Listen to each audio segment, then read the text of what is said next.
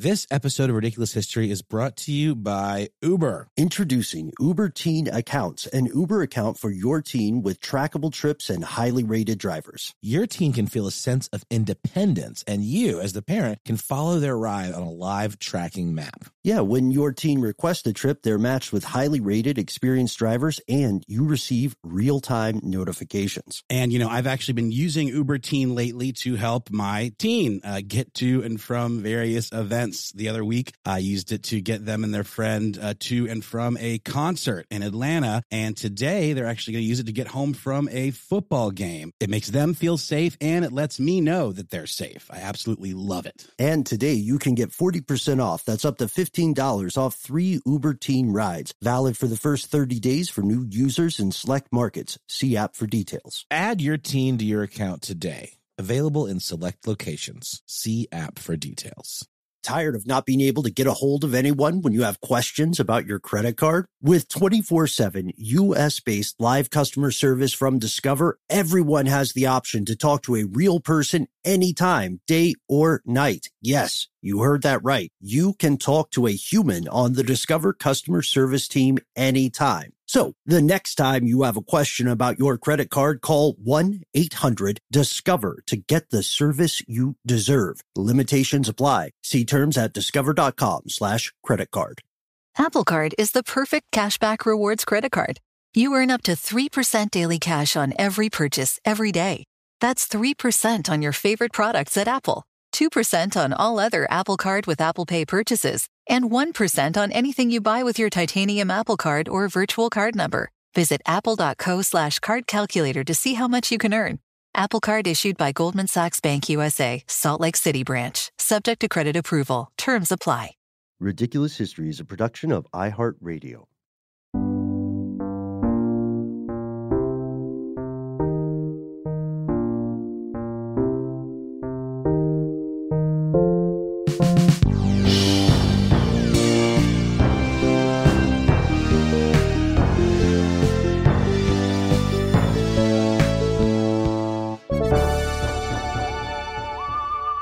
We were west of the Azores, 5 days out of New York, when we spotted the Mary Celeste. She was listing to leeward, but still under sail, with no obvious sign of distress. That is the first verse from The Mary Celeste by John F. McCullough. Welcome to the show, Ridiculous Historians. Thank you so much for tuning in on our first episode of 2020 that we're recording, at least. My name's Ben. My name is Noel. Ben, you know what I'm a big fan of? Nautical terms. And that poem did a gangbusters job of incorporating one of my other favorite things, alliteration and nautical terms. Listing leeward. Mm-hmm. How about that? Yeah. This poem is just one of the many poems you can find about the famous or infamous Mary Celeste. There's the other one, The Ghost Ship Mary Celeste by Leland Waldrop. I love a good Waldrop. That's a weird name, right? You know what else I love? A good ghost ship. Who doesn't like a ghost ship? It's one of the all-time kind of creepy things, is this idea of a massive vessel meant to be inhabited by humans and delivering goods and cargo and of course, humans to a destination, to discover it completely abandoned, just drifting out there in the sea. Very unsettling thing. And ghost ships, like ghost trains, were a common trope in the pioneering days of European naval expansion. The Flying Dutchman is another one. But the thing about the Mary Celeste is that it actually was physically discovered before we started the show today. I had asked you and our super producer, Casey Pegram. Don't think I forgot that, Casey. Ben was doing just to give you a visual, doing a nice, almost finger guns kind of point at Casey Pegram over there through the window, through the glass. It's good to see. It's good to see you, man. Don't tap on the glass, though. He doesn't like that. No. And don't feed him after midnight. So it was interesting. I was asking you guys if you had ever heard of the Mary Celeste. And Casey, you said that this was somewhat unfamiliar to you. Yeah, I don't think it didn't ring a bell. It did not ring a bell. Certainly ghost ships, don't know if you guys ever saw that Ghost Ship movie. I was about to say, that's the one I think of in popular culture. Yeah. And I never even saw the movie. I just saw the first scene. The Which is first pretty much all scene you have to watch. is I think. incredible. Yeah, It's like they're having a ball on the deck of the ship, and like a wire gets cut loose, yes. and like Very sharp Final wire. Destination style slices everyone in half. Yeah, everybody just kind of like slowly slides down in two sections. And It's horrifically very, very quiet. absurd. Yeah. I love it so And you much. thought that's perfect. That's all I need. From Yeah, Ghost I was Ship. out at that point. I was like, what more can this movie do? This is amazing. That's I'm what done. with Gabriel Byrne in it, right? Is he in that? one? Oh, okay. Maybe so. Maybe. I don't know. He doesn't get sliced. Yeah, That's he's all not. He's I know. not in the opening anyway. I'm assuming, Casey, you might not know because you haven't seen the film, but you might have read some synopses. Are the sliced people the ones who become the titular ghosts of the ghost ship? I would imagine so. Yeah, I would imagine those people kind of come back in ghostly form. Because they're doing sort of a play on the idea of a ghost ship, because a ghost ship is an abandoned ship or a ship where everyone's dead. Yeah. But this one is about a spooky, haunted ship, a.k.a. a ghost ship. Yeah, it's like a ghost ship. The whole setup, I pulled up the plot here. The whole setup is that in 1962, everybody dies because of this wire, Final Destination-esque death, except for one person, a girl named Katie, who is short, so she survives. Short people got plenty of reason to live, apparently.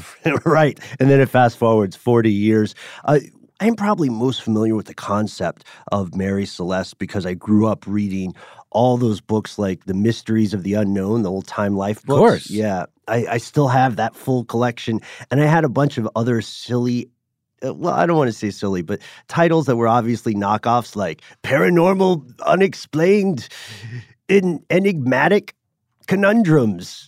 You know, that maybe a relative would get me because they were cheaper than the Time Life Totally. books. Yeah, you got to look out for those relatives. So here's the thing. There's another film, not super famous, but from 1935 called Phantom Ship that actually is a dramatization of what may or may not, likely, definitely did not happen aboard the Mary Celeste, starring Bela Lugosi in a non-vampiric role. But he still does that spooky thing with his hand. I think that might have been medical. Yeah, maybe. No, I'm kidding. Well, who knows? I mean, it was definitely his trademark. I'm doing it right now with just the three fingers, kind of like clawing at the abyss, I guess we could say. But yeah, he plays a crazed sailor who is ultimately responsible for what ends up producing the effect of the ghost ship on the Mary Celeste.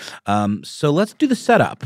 What you gave us that poem, yeah. and that was from the perspective of another ship that discovers the abandoned Mary Celeste. What was the name of that ship, The Ben? Dea Gratia. That's right. Yeah, so the Mary Celeste was an American merchant brigantine, which in addition to being one of my favorite words, is a two-masted sailing vessel. Essentially, picture any sailing vessel from what you would think of as pirate days, kind of. That's what a brigantine roughly looks like without making this a nautical podcast. The Mary Celeste, construction on it first began back in late 1860, and the vessel was launched on May 18th, 1861, where it was given the name Amazon, which we'll get into later. But before we get to that, the big thing you need to know about the Mary Celeste is that it was discovered adrift on December 4th, 1872 by another brigantine, the Dea Gratia. And it was weird because we, being our species, the survivors, found a lot of interesting things. Like we know a lot about the Mary Celeste before its disappearance, right? We know the captain, Benjamin Briggs. We know the time they left New York, November 1872. We know how many people were there. We know what they were hauling, right? Mm-hmm. It was quite a few barrels of industrial-grade alcohol. Interestingly, and this will come into play, stored in wooden barrels. The thing I like about this story is that it combines history, sensationalized journalism, and a good old-fashioned whodunit. Mm-hmm. So the immediate thought when you discover an abandoned ship like this is, where'd everybody go? Why did they abandon ship? What's the evidence of a catastrophe of some kind that would cause people to have jumped ship? What we did see, when the folks boarded the ship from the Dea Gratia, was the following. There were a few hatch doors that had been disassembled, been taken off their hinges. There was a water pump that had also been disassembled. I think of the several thousand, 1,701 barrels of industrial strength alcohol.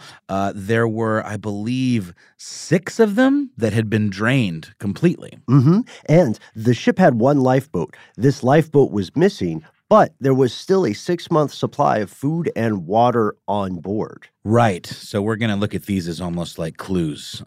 Then you also, in the hold where the barrels were stowed, there was a bit of flooding. There were about 3.5 feet of water at the bottom of the ship.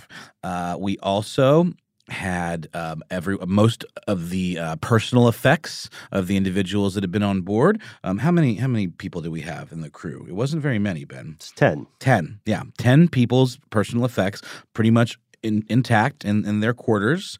And we had the captain's navigational instruments missing. We had a sextant, I believe, which is what you use to gauge, the direction based on the stars. Isn't that right? Yeah. I mean, I've never made one, but that sounds right. Yeah, it sort of looks like it's like a combination of a telescope and almost like a Remember those compass things compass from geography class? for doing circles, Geometry, circles. not geometry. Right. So it allows you to measure the distance between two fixed visible objects, and that is how you can navigate using them. You can figure out what direction. Again, I'm not a naval captain, but that is my basic understanding. But here's the point. He had enough time to grab those things. The lifeboat was missing. Clearly, it would appear, anyway, that they abandoned ship in a pretty orderly fashion. Right. They contained the panic or chaos, which means they must have had a heads up and a strong suspicion that things were not salvageable. They also took a chronometer, which is an instrument that's supposed to keep accurate time despite variations in weather, temperature, air pressure, and so on. Got it. So I think it's even too far to say they took at this point. We know the stuff that was missing builds a likely case that someone or some or all of the people on the boat felt they had to leave urgently and took only what they needed to make their way in the lifeboat. And apparently they also, they either felt that they didn't have time to get food or their personal effects, or they felt that they didn't need to. So over the years, over the intervening centuries between then and now in 2020, what we see is that this story becomes a victim of the great game of telephone. And over the years, so many different theories or, I don't know, complete embellishments have arisen regarding the Mary Celeste. You might grow up like young me, hearing people say, I don't know, maybe aliens, maybe sea monsters, which makes no sense, by the way. You know what scares me more than anything? Sea monsters. Really? Why is that? Because you can't see them. Because the water's so deep and there's no way of knowing if they're there. I'm a little perturbed by open ocean, right. Honestly. Yeah. And, when I say sea monsters, I don't necessarily mean like cryptids or anything. I just mean like large. I consider like a giant blue whale a sea monster. Dude, what are you talking? Like seals are the puppy dogs of the sea, but I still don't want to see one in the wild. In or close dolphin. Proximity. Yeah. Dolphin would probably try to have sex with you. All those animals you think are cute are doing incredibly depraved things, Do we ever mention the penguin tail? We must have mentioned it on air a while ago. When penguins were originally spotted, the people who spotted them noticed them committing acts of necrophilia and edited it out of the official report. What? Yeah. Necrophilia? Yeah. Defiling their fallen comrades? Penguinphilia? Oh my God, that's terrifying. This is another thing, and totally off the subject. Sure. And this is another thing that I just found out. Did you know that the whole idea of lemmings committing mass suicide is totally made up for a Disney thing? Yes. They essentially forced them to do it, or they tricked drove them them and off. drove them off the cliff. And what a weird thing to come up with. I like to think that Walt was not directly involved, but I don't know the details. Maybe we should return to that, because that might be an episode of its own, right? Yeah, I think so. Yeah. And misconceptions, right, about animals and how they came about. Oh, man. Yeah, we could go a number of ways with that. Write in. Let us know about your favorite misconceptions or historical misconceptions about animals as we proceed to bust some myths about the Mary Celeste. So we know that the crew of the Dea Gratia sailed the Mary Celeste 800 miles away to Gibraltar, and then they wanted to, and they did this not out of the goodness of their hearts. No. They wanted some scratch, right? This is interesting. I didn't know about this. The idea of salvage rights, or, if you're another ship and you find an abandoned ship floating adrift like that, you can essentially get paid for dismantling everything and, selling it off for scrap or salvage or whatever the the cargo is, which is interesting to me because I would think that there was a company at the other end of that situation and those barrels of alcohol that was their property. I don't know how does that fit in? Like if insurance, my friend. Yes, okay. So they wanted to see the crew of the Dea Gratia wanted to see if they could get paid by the ship's insurers. However, their plan went awry because the attorney in charge of the legal matters, a guy named, get this, Frederick Sollyflood, love it, SOLLY-Flood, said, "I suspect mischief and shall investigate." We're getting some of this information, by the way, from a fantastic article via the Smithsonian called Abandoned Ship, the Mary Celeste by Jess Blumberg. And in these accounts, which is what my question was a minute ago, I haven't seen anything referencing like the holding company, like the company that the Mary Celeste represented. My point is, those barrels of alcohol would have been the property of that company. So how come a random ship can just come up and say, oh, this is ours now? Surely the actual company held a claim on that ship and its and its contents, and would have said, we would like that returned to us, please. Is that why they are able to get paid? Like, I don't understand why they would get the full amount of what the ship was insured for. You'd think the owners of the ship would get that, not the people that discovered it. Yeah, that's an interesting question there. Did you find anything? I didn't really, because what I keep seeing is the crew and the captain of the Dea Gratia went and staked this claim that they were due something in the neighborhood of $46,000 that the ship was insured for, that they would have split between them. Which is that's all I found. I found no mention of like the parent company, for lack of a better term, for this ship and its contents. But like you said, that really wonderfully named cantankerous judge, he sensed foul play because if someone has something to gain in a situation like this, there looks to have been some sort of unusual occurrence that left the ship abandoned. It's pretty clear who may have been to blame, which, the one theory is that these folks aboard this other vessel killed them, threw them overboard, staged it to make it look like they had jumped ship, and then rather than stealing the contents, which they would have had to then fence or yada, yada, yada, they knew about these salvage laws, and the laws of the sea are different than the laws of man and the laws of land. So they knew that they could get paid if they just returned the ship and said, hey, we want to get that insurance money. So the judge was like, I don't know, it's a little fishy, I'm going to do some digging. Yeah. And he did do some digging. And it took, how long did it take? 3 months. Yeah, 3 months of digging, and determined that there was no foul play, but yet still did not pay out the full amount. I think each member of the crew went home with around $800. Yeah, in total they got 1/6 of the 46 grand that the ship and its cargo had been insured for. Also, I want to go back. It would be remiss. I do remember who, quote unquote, owned that alcohol. It's weird. It was a New York consortium headed by James H. Winchester. And the thing that makes it sticky and murky is that the members of the consortium changed multiple times from 1869 all the way to 72. But it was Winchester and then 2 other investors, and then the ship's captain, Benjamin Briggs. Where are they in all this, though? Where's Winchester in all this? You don't see mention of him coming and saying, hey, I want my money, I want my alcohol. Well, at the risk of at the risk of sounding cynical, it's a lot like asking where were the banks in many great wars and conflicts, right? Or who owns the banks? It's a good point. I mean, it's just I don't think that's a situation where there's some kind of shadowy proto-hydra that's attempting to hide its denatured alcohol trade.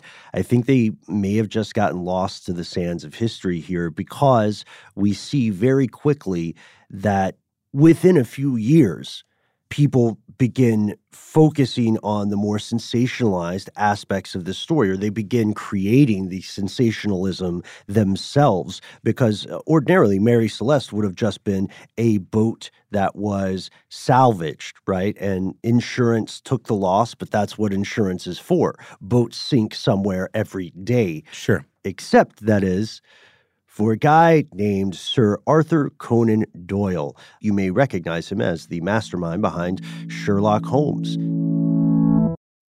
This episode of Ridiculous History is brought to you by Uber Teen. Introducing Uber Teen Accounts, an Uber account for your teen with trackable trips and highly rated drivers. This is important stuff. Your teen can feel a sense of independence, and you can follow their entire ride on that live tracking map. And, I've actually been using Uber Teen lately to help my teen get to and from various events. The other week, I used it to get them and their friend to and from a concert in Atlanta. And today, they're actually going to use it to get home from a football game. I watch every step of the way from the moment the car's called to when they get in, and then I can track their progress to and from their destination. It makes them feel safe, and it lets me know that they're safe. I absolutely love it. Mm-hmm. And here's how it works. When your team requests a trip, they are matched with highly rated, experienced drivers, and you receive those real-time notifications as well as enhanced safety features. That's right. PIN verification, in fact, to ensure that your teen enters the right vehicle. Live trip tracking for parents. Plus, you, the parent, can contact the driver directly from the app. And don't delay. Today you can get 40% off. That's up to $15 off 3 Uber Teen rides. Valid for the first 30 days for new users in select markets. See app for details. Add your teen to your account today. Available in select locations. See app for details. Sometimes to get what you want, you have to challenge the status quo and blaze your own trail. We're nothing if not trailblazers here at Ridiculous History. And also is a huge, iconoclastic challenger of the status quo, Ben. Who is that, Noel? Well, I think you know. It's Harry's. Yes, it's Harry's. They saw customers getting ripped off by all kinds of slipshod, questionable products in the shaving industry, and they said, hey, you got to be the change. I was excited to try out the Winston set. It's an all-in-one package. You get some shaving cream. You get that great razor we're talking about. They also have deodorant. Yeah, I was about to say. Very helpful. I do really enjoy their line of self-care products, richly lathering, skin-softening body washes and scents like redwood, wildlands, and stone. You want to know what a stone smells like? I've often wondered. Well, now you can. So don't settle for the status quo, folks. Blaze your own trail with Harry's. Get started with a $13 trial set for just $3 at harrys.com/history. Once again, that's harrys.com/history for a $3 trial set. Hey guys, LeVar Arrington here to tell you the national sales event is on at your Toyota dealer, making now the perfect time to get a great deal on a dependable new Toyota truck, like a rugged half-ton Tundra. Workhorse by nature, powerhouse by design. The Tundra combines raw capability with premium comfort and advanced tech to fuel your wildest adventures. And with the available iForce Max Hybrid powertrain, you can take electrifying horsepower farther than ever before. Or check out the fully redesigned Tacoma, delivering trail-dominating power and captivating style. The new Tacoma was born to make your off-roading dreams come true. And with new available tech, this legendary truck is getting even better. And when you buy a Toyota truck, you buy Toyota dependability, meaning your truck will hold its value long into the future. So visit your local Toyota dealer and check out amazing national sales event deals when you visit buyatoyota.com. Toyota, let's go places. In 1884, Doyle publishes this, let's call it, account. a narrative of the abandonment of the Mary Celeste. And he does it under a fake name, a different title, J. Habakkuk Jepsum's statement. So he's essentially pulling a War of the Worlds here. Yeah, right. Yeah, Like he's taking like a thing that is fictionalized as a real thing. Like, so it's not presented as a short story. It's presented as an account. Like you said, the title was J. Habakkuk Jepson's statement, as though this were someone just recounting a story. This is new information that has come up. So, he knew it was a work of fiction, but he probably was trying to get more readers by making people believe that it was potentially real. And it was actually 12 years after the event. And like you said, Ben, it was more or less abandoned, the idea of this being people kind of forgot about it. But because Arthur Conan Doyle, which I would say 12 years is a pretty respectable amount of time for let's make something interesting out of this. He's not dancing on a grave. I don't know that he expected it to go crazy in the way that it did. No. But it did.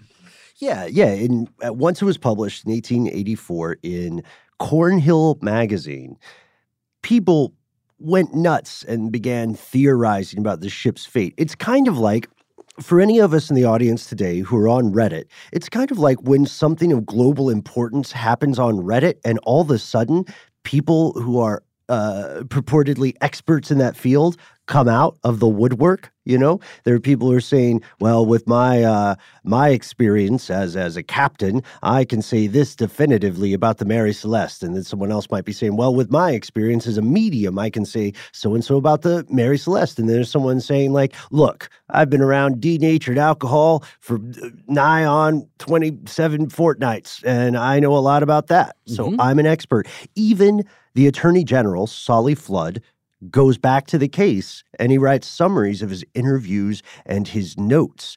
But the fact that we were unable to solve this mystery means that people continued to speculate about this. They said perhaps the crew mutinied, perhaps pirates were involved, or sea monsters, or, just a big-ass wave. Just one big wave that caught everybody who were standing on deck.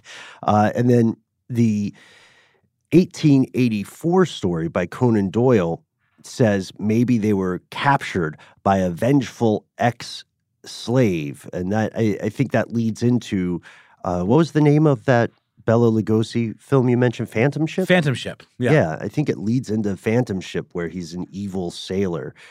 So now we can turn to people like Anne McGregor, who created The True Story of the Mary Celeste, a documentary with some funding from Smithsonian to try to use modern techniques to shed some light on these tragic events. Yeah, or even just kind of applying some critical thinking and deductive reasoning to all this stuff. Because we really do have, again, we did, Stuff They Don't Want You to Know style, laid out the facts at the beginning of the show. And those remain the facts. There's nothing, they don't have a ton of new information based on this investigation. Yeah, there's not like a two other mystery people who are on there. No. Yeah. Let's start with, maybe one of the lowest hanging fruit possibilities, which would be the idea that the ship was boarded, they were robbed and murdered, thrown overboard by pirates, right? Well, what we do know is that the cargo was undisturbed for the most part, aside from those empty barrels, right? Yeah, why would you, what kind of robber would you be if you went on board and then you didn't take anything? Because you could say maybe they didn't know what the cargo was and they were taking a crapshoot at it. And they said, this is not even alcohol we can drink. Right. Avast. It's all for naught. But the problem with that is they still would have taken valuable personal effects. You know what I mean? Which they didn't. One thing that is a bit of an interesting clue is that there were two German brothers on the crew named Volkert and Boy Lorenzen. And they were suspect as potentially having, done some kind of dirty dealings. Because they're German. Well, yeah. Maybe. I'm so sorry, German audience. No, I thought the joke was worth it. Who knows? But the main thing was that their personal effects were missing. So there was this notion that maybe they were the homicidal sailors that were depicted by Lugosi in that 1935 film. But according to McGregor, who interviewed their descendant, they had supposedly lost some of their possessions or lost all of their possessions, their gear, as it says in the interview, in a previous shipwreck. Yeah, that's correct. Shipwreck that was earlier in 1872. And then if we say, okay, what if it wasn't pirates? What if it was instead the crew of the Dei Gratia? The problem with that is that the captain of that ship, Captain Morehouse, was actually friends with Captain Benjamin Briggs. There was no evidence of violence. And again, nothing really was stolen. What's the motive, too, right? Right. Like, I mean, well, okay, never mind. We know what the motive might have been. It would have been to collect that insurance money. But why this one? I mean, I guess since they knew each other, maybe there's that connection that, he would have been aware of this vessel and its cargo. And maybe is $46,000 a lot of money? It seems like a lot of money at the time for a ship to be insured for in the 1800s. But still, cargo ships like this went back and forth constantly. A ship is also a huge investment, so that's an argument against a mutiny. Because if there were a mutiny, and Briggs and his family, who were on board with him, were allowed to survive, they would have been pushed off the lifeboat, and the crew would have stayed. You know what I mean? Like if you take over a battleship, a cruiser, or something like that, something of that size, then you're not going to immediately leave it. We should also say that there was quite a bit of superstition involved in Stories of the Mary Celeste. That's why we set it up in the beginning to say that it was originally given the name the Amazon, and then it was renamed because it encountered several different unfortunate events. One of the captains fell ill and died. The ship under the name Amazon collided with other fishing equipment. It ran into and sank another boat in the English Channel. And this started becoming rich fodder, fertile soil for the more supernatural out there legends of the Mary Celeste. With that being said, because of the nature of this show and what the show is, we're going to focus on two theories about what may have happened that actually have some sand to them. One of them is the idea of an explosion, but not in the way you might think, right? Yeah, no, not at all. Remember the 1,701 barrels of industrial-grade alcohol. Also remember those hatch doors that were removed. Remember the water pump that was disassembled. A lot of this kind of goes together and coalesces into this notion that the leaking barrels, remember there were 9 empty barrels, that they had leaked and caused and evaporated, the contents of them, and caused like alcohol, very combustible alcohol vapor to fill up the tight quarters of the hold of the ship, and that some sort of explosion could have happened that would have blown the doors off of the holds. Right. And so we can say that even if let's put ourselves in the position of Captain Briggs and say that even though we have experience, even though we are seasoned old salts with plenty of maritime stripes, as it were, you're going to freak out when you hear this massive explosion below deck during, a relatively calm day at sea. There's nothing to explain what has happened. So it's possible that this alcohol seeping out had created a small explosion, or maybe the crew started to say, it's a ticking time bomb. Right. We got to go. We've got to at least, and it may be further possible that they got out of the lifeboat with the intention to come back to the ship. And they just meant to like a fire drill at your school when you're growing up and all the kids have to go into the parking lot for a second? Yeah, for sure. That's right. This Captain Briggs had a reputation as being really, cool-headed under pressure. He was very well-liked, very organized, a pretty crackerjack sea captain. And so since there was no evidence of an explosion, because that would have caused some charring, or there would have been ways to detect that had happened, even a small one. There would have been some evidence. Even in those days, without forensic stuff, they could have figured out that, okay, something happened. This whole idea of blowing the doors off, that wouldn't have just taken them off surgically, like by the hinges, like they were, which may have been. They may have done that to air out the cabin. Maybe, like you said, they evacuated with the idea of doing it temporarily while the fumes aired out, right? Sure. Then they were going to come back. But something happened.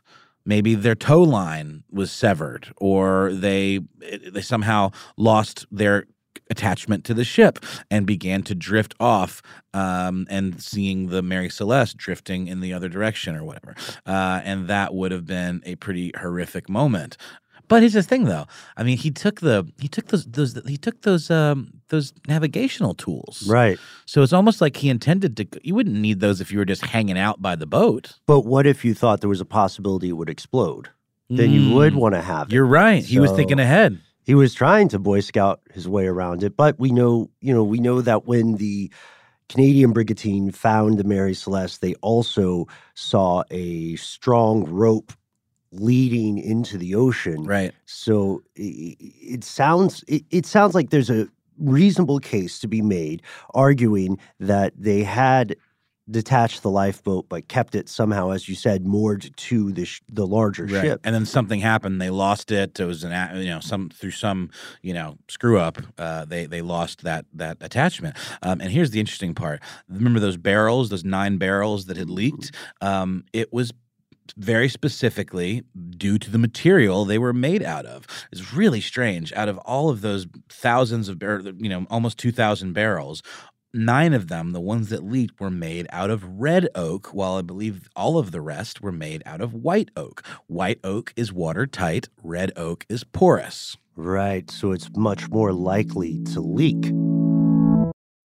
This episode of Ridiculous History is brought to you by Uber Teen. Introducing Uber Teen Accounts, an Uber account for your teen with trackable trips and highly rated drivers. This is important stuff. Your teen can feel a sense of independence, and you can follow their entire ride on that live tracking map. And, I've actually been using Uber Teen lately to help my teen get to and from various events. The other week, I used it to get them and their friend to and from a concert in Atlanta. And today, they're actually going to use it to get home from a football game. I watch every step of the way, from the moment the car's called to when they get in, and then I can track their progress to and from their destination. It makes them feel safe, and it lets me know that they're safe. I absolutely love it. Mm-hmm. And here's how it works. When your team requests a trip, they are matched with highly rated, experienced drivers, and you receive those real-time notifications as well as enhanced safety features. That's right. PIN verification, in fact, to ensure that your teen enters the right vehicle. Live trip tracking for parents. Plus, you, the parent, can contact the driver directly from the app. And don't delay. Today you can get 40% off. That's up to $15 off 3 Uber Teen rides. Valid for the first 30 days for new users in select markets. See app for details. Add your teen to your account today. Available in select locations. See app for details.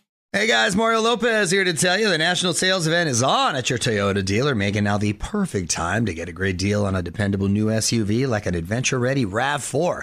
Available with all-wheel drive, your new RAV4 is built for performance on any terrain from the road to the trails. And with plenty of passenger and cargo space, plus available tech like wireless charging, you and your entire crew can stay connected. Or check out a stylish and comfortable Highlander with 3 spacious rows of seating for up to 8 passengers. And with available features like the panoramic moonroof, you can sit back, enjoy the wide open views with your whole family. Plus, both RAV4s and Highlanders are available in hybrid models, so no matter your style, you can drive efficiently and save on gas. So visit your local Toyota dealer and check out amazing national sales event deals on RAVs, Highlanders, and more when you visit biotoyota.com. Toyota, let's go places. Hello, America. It's Ted from Consumer Cellular, the guy in the orange sweater, and this is your wake-up call. If you don't have Consumer Cellular yet, now is the perfect time to switch and save. For a limited time, new customers can get wireless service for as low as $15 a month for your first year. Yep, the same exact nationwide coverage as the leading carriers for $15 a month for an entire year. What are you waiting for? Call 1-888-FREEDOM or visit consumercellular.com and use code RADIO15. See consumercellular.com/firstyear15 for promotional details. So typically when you see investigative shows or research into what actually happened that fateful day for the Mary Celeste, you'll find that people conclude it was something to do with the leaking barrels of alcohol, specifically those red oak barrels. But there's another theory out there that's it's pretty interesting, and it's this: the idea that the chronometer, the one we mentioned earlier, was faulty, and that there was also a bum pump going on. This comes to us from a little bit of comparison. When we look at Attorney General Solly Flood's notes on this case compared to oceanographic data, researchers have found that the Mary Celeste was actually way far away from where the captain believed it to be. They were a full 120 miles further west than he had assumed, and so he had already become disoriented, right? They also appeared to change course. Maybe the seas were rougher than we thought. Or maybe there was something wrong with his instruments? Yeah, exactly. So we have to note that Solly Flood's research is the closest thing we have to a primary source, because the actual logbook that was found aboard was lost in 1885. But yeah, you're right. There was something wrong with the equipment, this theory argues, because they had these pumps, right? On its previous voyage, the Mary Celeste was transporting coal, and it had also been, as we mentioned earlier, repaired and extensively renovated.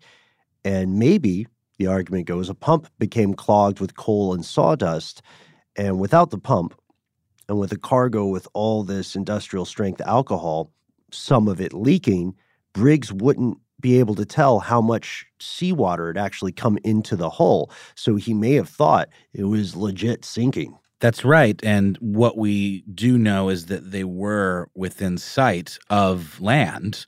And he figured maybe let's cut our losses and abandon ship since we don't know how much seawater is coming in, and just take our chances on the lifeboat because it's not that far to dry land. But what we do know is that none of these folks were ever heard of again. And whenever you have a situation like that, that leads to wild speculation because we can never hear from a primary source, like you said, Ben, aside from the person who did an investigation, that Attorney General, Solly Flood, we'll never really hear what actually happened because, they're just gone. Yeah. And that's the spooky part, right? Because if they were that close to land with an expert sea captain at the helm, what could have possibly happened? 6 miles. They were 6 miles away, which doesn't seem like that far away, right? When you consider how large the ocean is. What would a lifeboat be like in these days? It would be like a rowboat, right? So they would have had to row against maybe choppy waters. Well, it would be, assuming that they had 10 souls aboard. It would be, its method of propulsion would be rowing, would be oars. It would still be too small probably to have a mast of any sort, right? That's what I was or thinking. a sail. So they would have to row, but 6 miles rowing against choppy waters, though, that would be no small task. Right. Especially if you're going against like the current or whatever. I mean, that would be tough. That's the question too, because then it calls to mind, like, what was the weather at during this time? Were the original accounts of calm weather just accounts of what the weather was like the day the boat was discovered abandoned?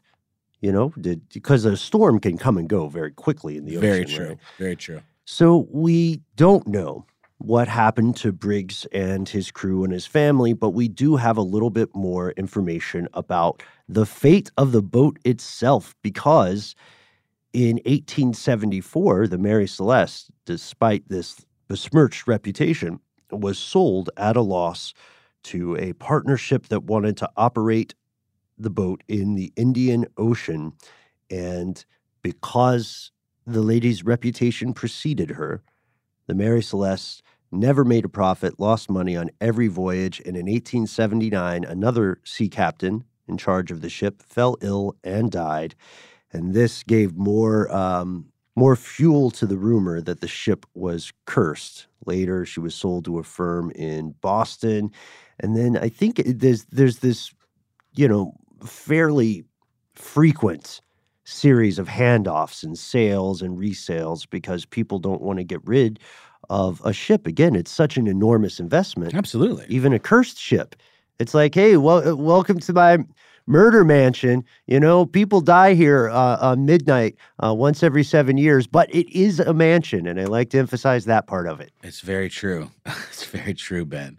And there's even another kind of potential insurance scam situation that happens in 1884 when the commanding officer at the time, a Gilman C. Parker, tries to perpetrate insurance fraud against the company that had insured the ship. And they did this by putting a bunch of useless crap into the ship's hold, and then they made a fake manifest and just tried to insure it for a value of $30,000. And then Parker sails off for Haiti. As they approach the port, he deliberately wrecks the ship. He steers it into a reef, and it's a reef that everybody knows about. Mm-hmm. If you've ever been on a boat in the Atlantic, if you are a sailor, you know about this reef. So the collision rips the boat apart, wrecks the ship. Everybody abandons ship, and then Parker immediately goes to file his claim, right? Yeah, he does, and doesn't go over so well. It's discovered pretty quickly that he had forged this manifest, that the material inside the ship was absolutely over-insured, and then he was put on trial, but it ended in a mistrial, but irreparably damaged the man's reputation, and he died 3 months later. Yeah, so maybe in that case, the curse of the Mary Celeste was a self-fulfilling prophecy. After that, the wreck of the ship was never recovered, and the natural world took over. The reef began to grow, to literally eat the timbers, the bones of the Mary Celeste. In 2001, an expedition said they had discovered partial remains, but as of now, that has not been definitively proven. And here, our story pauses. And perhaps this will also be the end of the story. We look at the evidence available, and we see that the mystery of the Mary Celeste probably does boil down to these relatively mundane, but no less terrifying factors. And the stories that the Mary Celeste has inspired in fiction and film, poetry and art and so on have taken on a life of their own. You know what I mean? I think most people watching any fiction inspired by the Mary Celeste are not swayed by it, right? No, that's the thing. I mean, and that's what we've seen from the beginning of this, is that the fiction is probably a little more interesting and compelling than what actually happened. And yet we still don't fully know what actually happened. But I don't believe in cursed ships. Do you, Ben? Yeah, man. Really? I mean, for fun, yeah. Okay, well, that's what I'm saying. Like when Sir Arthur Conan Doyle kind of blew this thing up, that's when it started being a lot of fun, because it's great fodder for a story, because there's so many unanswered questions. You can fill in the gaps of the narrative yourself with your imagination. Yeah, I have a sci-fi story that starts after actually a triptych that starts with the Mary Celeste. So I cannot throw stones in this glass house. I definitely used it as a jumping off point. And there's something, I don't know, the idea of curses, we've seen this in multiple other historical accounts, right? Like the curse, the so-called, as you would say, the curse of King Tut, right? That turned out to have some explicable factors. The curse of the Hope Diamond. I'm just thinking of curses now. let us know your favorite historical curse, or let us know the one that you think has the most plausibility to it. You can find us on Instagram. You can find us on Facebook. You can find us on Twitter. We are some derivation of Ridiculous History. Check out our Facebook group, Ridiculous Historians, where you can share your stories with our favorite part of the show, your fellow listeners. You can also follow Noel and I on our own social medias. I am Ben Bolin at Instagram and Ben Bolin HSW on Twitter. And you can find me exclusively on Instagram at HowNowNoelBrown. Big thanks to super producer Casey Pegram. As always, happy to be back in the shipping container after a most enjoyable holiday. Thanks to Gabe, our research associate extraordinaire. Thanks to Alex Williams, who composed our theme. Thanks, of course, to Christopher Haase Otis, who, as we said, will return very soon. Thanks, of course, to Yves Jeffcoat, the mastermind behind This Day in History class, as well as Afropunk. Thanks, of course, to Jonathan Strickland, a.k.a. the Quister, who has a curse all of his own, right? And of course, Noel, thanks to you, man. Happy 2020. Thanks, bud. You too, man. See you next time, folks.